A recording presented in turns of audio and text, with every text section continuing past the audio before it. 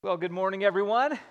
It's a great morning. Spring is around the corner, maybe. Maybe we can get our hopes up on that. I'm so glad you're here.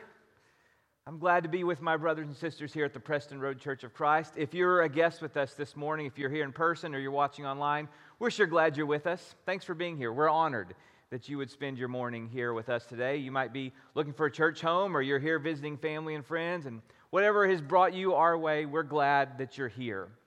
I'm thankful to those who have led us so far in worship, to Jeff and the worship team, to Randy, to Greg and Lori and others. I'm thankful for the ways that you have drawn our hearts and minds into the presence of Jesus Christ. And just an honor to be with those who are leading you in worship. We are in our second to last lesson in our James series. We're almost wrapped up. And last week, we talked about our plans and our calendars and our desire to know our schedules and be in control of our schedules. And James reminds us that ultimately God is in control of our schedules, even when we very much want to be in control. So we talked about things like praying over our calendar as we think about how we're going to spend our time. And we reminded ourselves that ultimately the Lord knows if we will wake up tomorrow, even if we don't. And so we ought to do the right thing now because we're not guaranteed another day. We're going to talk about some more control issues today that James wants to convict us of as we think about this idea of waiting. And I did a lot of reading about how much time we spend waiting. And you can think of the areas where you spend most of your time waiting in frustrating ways, whether it's sitting in traffic, and I now know the highways around here that's most likely to happen, although I'm not ever quite sure, or the amount of time you spend waiting in line in places like the airport or the pharmacy or other places, or the amount of time you spend on hold with different companies. And you can't always have a higher than average call volume, can you? Is that mathematically it doesn't work out if it's always higher than average, but that's what I get told. You know, we're experiencing higher than average call volumes. Is there a time, I don't know, when you're experiencing lower than average? I just want to know, when is that? And how come your options have always changed? You know, I just have some thoughts on waiting on the phone.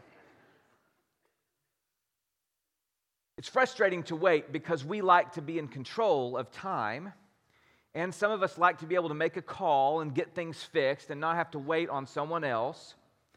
Or maybe you find yourself thinking, you know, if I were in charge, this would be moving a lot faster. If I were on that construction crew there on that pothole, this would be done yesterday, you know. If I was up there at that ticket counter, I'd have this all fixed. And when we're waiting, we tend to, be at our worst.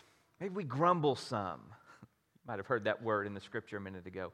Waiting doesn't often bring out the best in us because we like to be in control. We like to do things, take things into our own hands. And so James is going to talk to us about that today.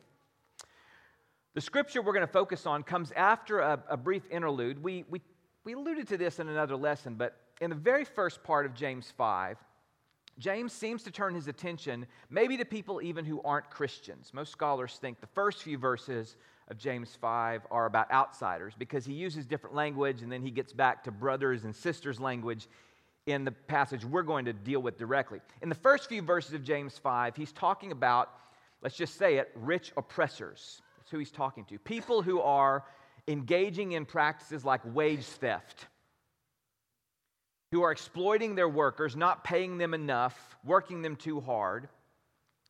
Those oppressed people, I think, are the Christians, because that's who James will address next. But he's talking to these oppressive people who engage in unfair, unjust practices, and he says, you know, you're going to get what's coming to you, because God's not going to put up with that.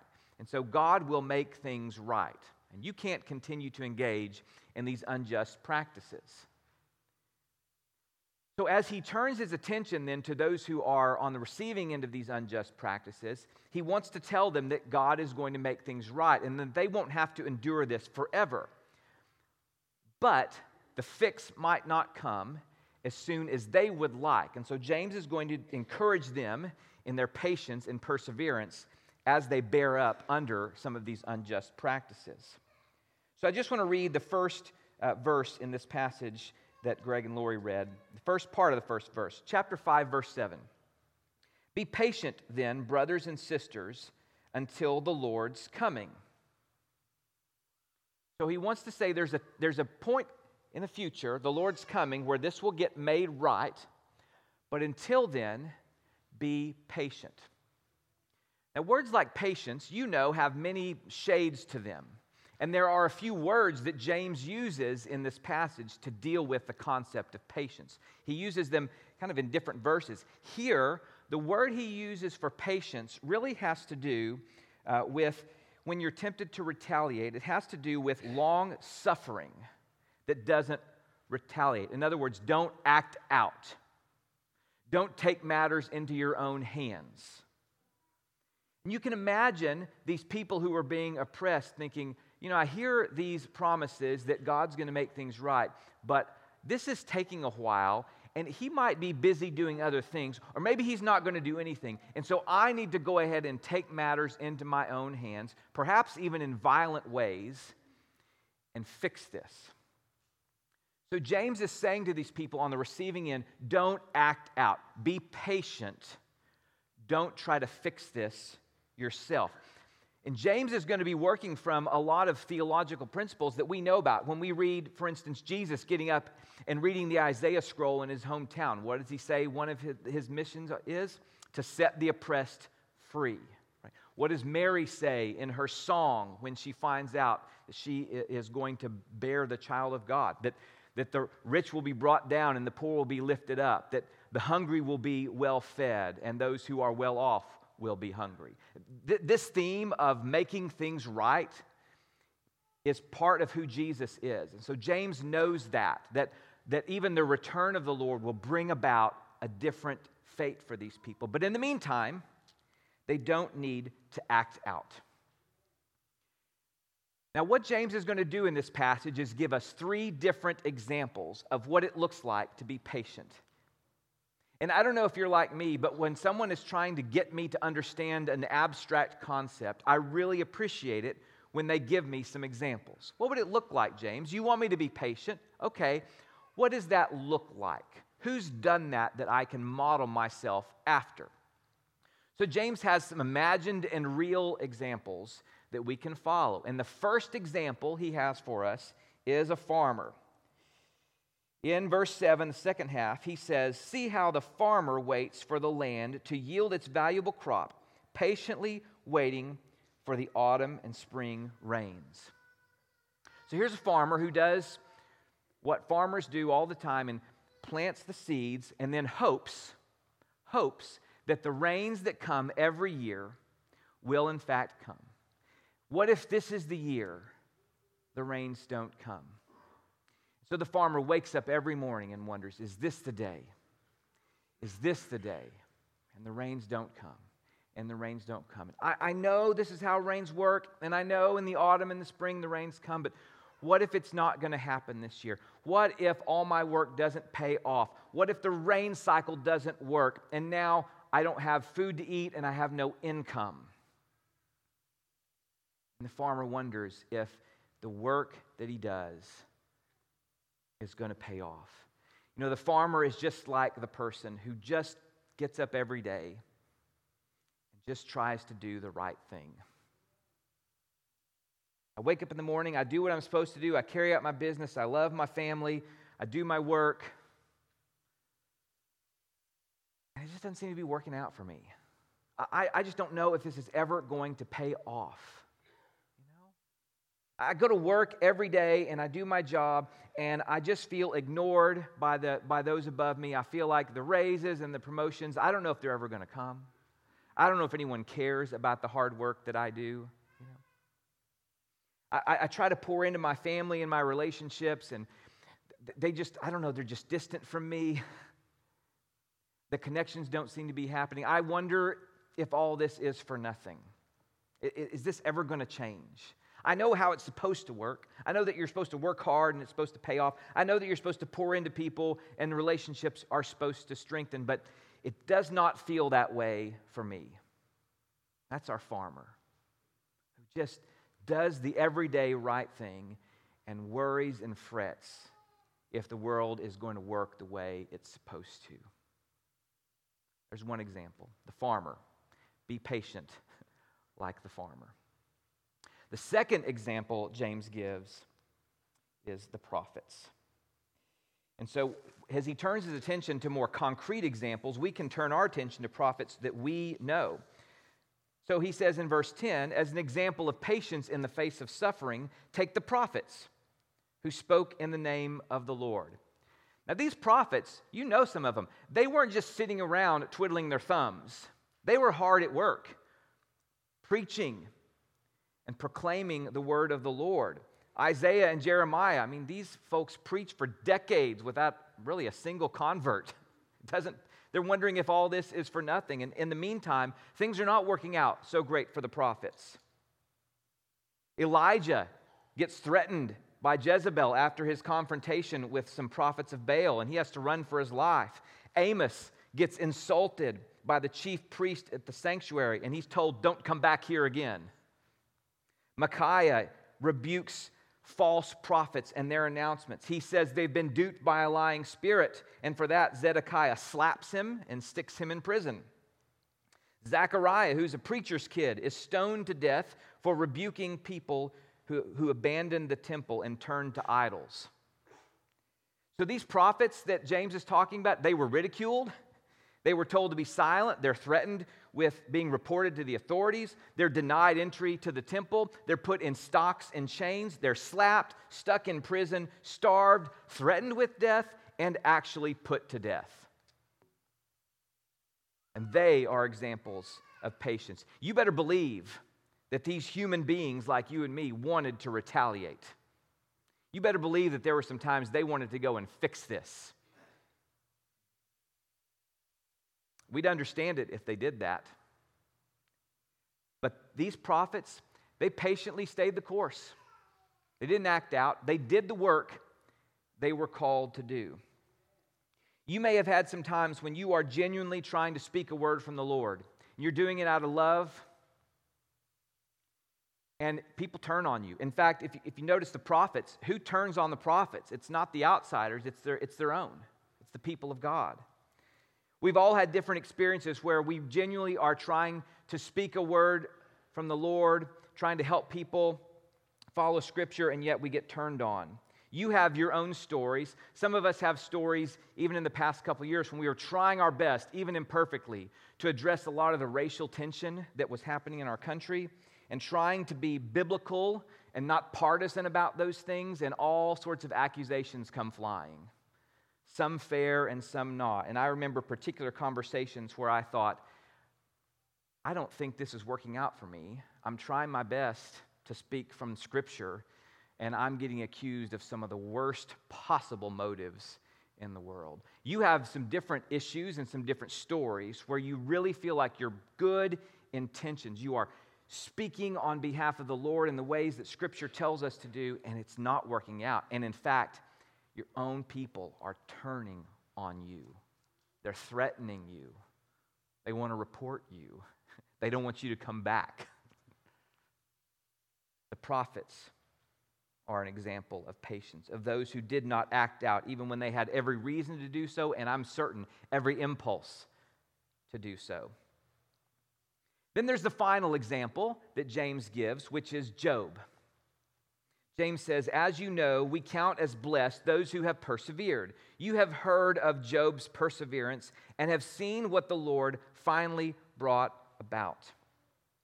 Now, James uses a word here, perseverance, and there's a different shade to that word. So where the earlier word was patience that doesn't retaliate, doesn't act out, this perseverance is this patient endurance that does not succumb.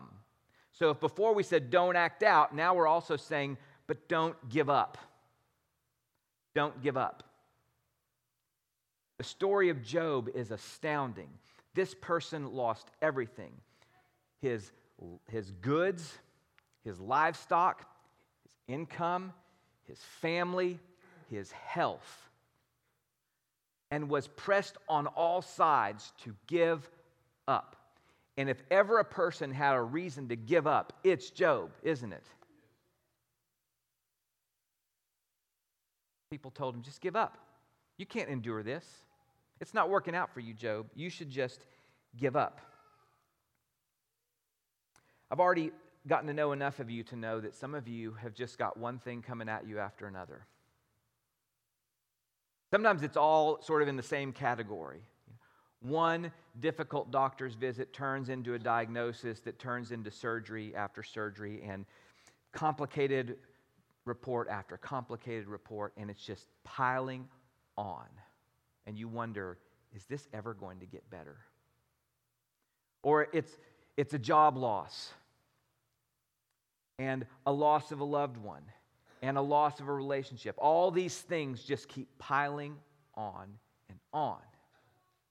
And you just think, this is not working out at all. This is not what I signed up for. And I look around, everybody else doesn't have these problems, although they might. But it feels like everyone has it better. No one has dealt with what I've dealt with. That's what we feel like when these things hit us over and over and over again. And James wants to say, don't give up. If Job can endure, so can we. If Job can say, like he says in chapter 19 of that book, if he can say, I know that my Redeemer lives, and that in the end he will stand on the earth, and after my skin has been destroyed, yet in my flesh I will see God. What a resilient message of hope. It's not easy when it's just one thing after the next.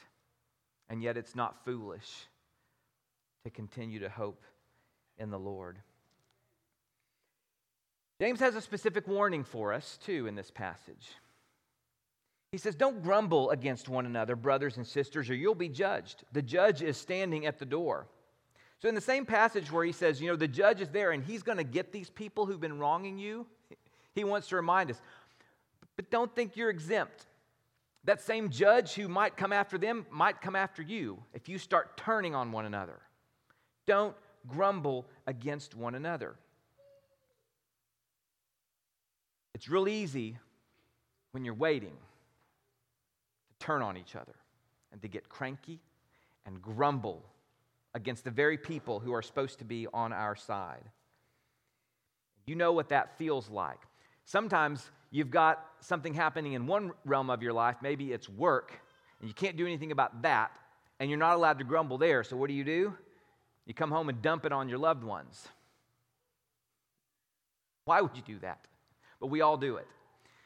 Grumbling is a very strong temptation when we're waiting and we feel out of control. And James wants to say, don't do that. You might be tempted to turn on each other, but remember the real source of the problem, and then remember the solution. What's James's solution? What's his message of hope? He says, the Lord's coming is near, and that Lord who is coming is full of compassion and mercy. So you might think that God is far away and this is never going to be fixed. Or you might think, well, when the Lord comes, none of this really changes. Nothing gets better. James says, this God who I'm telling you to wait on is not as far away as it feels like. And this God that I'm telling you to wait on knows what you're dealing with. He's not ignoring you. He's not apathetic. He's not callous. This God that I'm telling you to wait on is full of compassion and mercy. And so if you are in situations where you feel like you are in need of compassion and mercy, then your best solution is to be patient until the Lord's coming. Don't be taking it into your own hands, and don't be giving up. So I want to spend a few minutes on a couple of right steps we might take from this passage. We might summarize James' teaching here as don't act out, don't give up. That's the first thing. Don't act out, don't give up. We're reminded of teachings. Paul does this in Romans chapter 12. He reminds us not to take revenge, but to leave room for God's wrath. Quoting the Old Testament, he says, "It's mine to avenge, I will repay, says the Lord." It is so easy. It is so easy to want to fix this stuff. It's so easy to get out there and find our own solutions. Some of us have tried to do that, and I bet if we got in a room and talked about it, we would list our many failures when we want to take control of things we shouldn't take control of. You might be on the receiving end of a lot of injustice. You might be treated poorly, even for doing the right thing. And you might be tempted to find a scheme that's a good solution to that. James wants to say, don't go acting out just because you're tired of waiting, just because you're tired of nothing getting addressed. Don't go act out, but at the same time, don't give up. So that's sometimes our temptation, isn't it? We think we got two solutions, either take matters into my own hands or just check out completely. That is not the answer. James gives us what we could be doing in the meantime. At least he gives us the opposite. So how would we frame it positively? Our second right step would be to encourage one another. The writer of Hebrews sums all this up. He says, "Let us hold unswervingly to the hope we profess, for he who promised is faithful." That goes right with what James is saying, doesn't it? "And let us consider how we may spur one another on toward love and good deeds, not giving up meeting together, as some are in the habit of doing, but encouraging one another, and all the more as you see the day approaching." What do you do in the meantime while you're waiting? Encourage one another. We need each other. Some of us in here are almost ready to give up. Somebody in here needs somebody else to say, don't give up. Put your hope in the Lord. We're all in different phases. That's what we do. We don't turn on each other. We don't grumble against each other. We encourage one another. You know what happens when a loved one is near their last moments? A lot of the conflict just seems to fade, doesn't it? If we believe the end is near, some of those petty differences go away and we focus on hope. We focus on encouraging each other. Well, what if we believed that the Lord is near? How does that change how we treat each other? How does that change the frequency with which we turn on each other? We encourage one another. People in this room are having a tough time hoping today. Your presence is an encouragement to them. Be that instead of grumbling against one another. We encourage one another as the Lord's coming draws near. So the two next right steps we can take from this are don't act out, but don't give up. And encourage one another. Some of you today are just thinking that your hope is not going to pay off. You might wonder if it's foolish to put your hope in the Lord because it seems like He doesn't care. It seems like He's never going to fix things. I get that. Makes me think of those who had put their hope in Jesus being who He said He was, and for 3 days wondered if in fact they had been foolish, they had been duped. And on that Easter Sunday morning, their hopes were vindicated. I want you to know that putting your hope in the risen Lord is not foolish. It's not naive. It's the best thing you can do. So if you find yourself, like so many others, wondering, should I wait this out? Is it worth waiting this out? I want you to know that it is the best possible path forward to put your hope in the risen Lord Jesus. Let's be standing as we sing.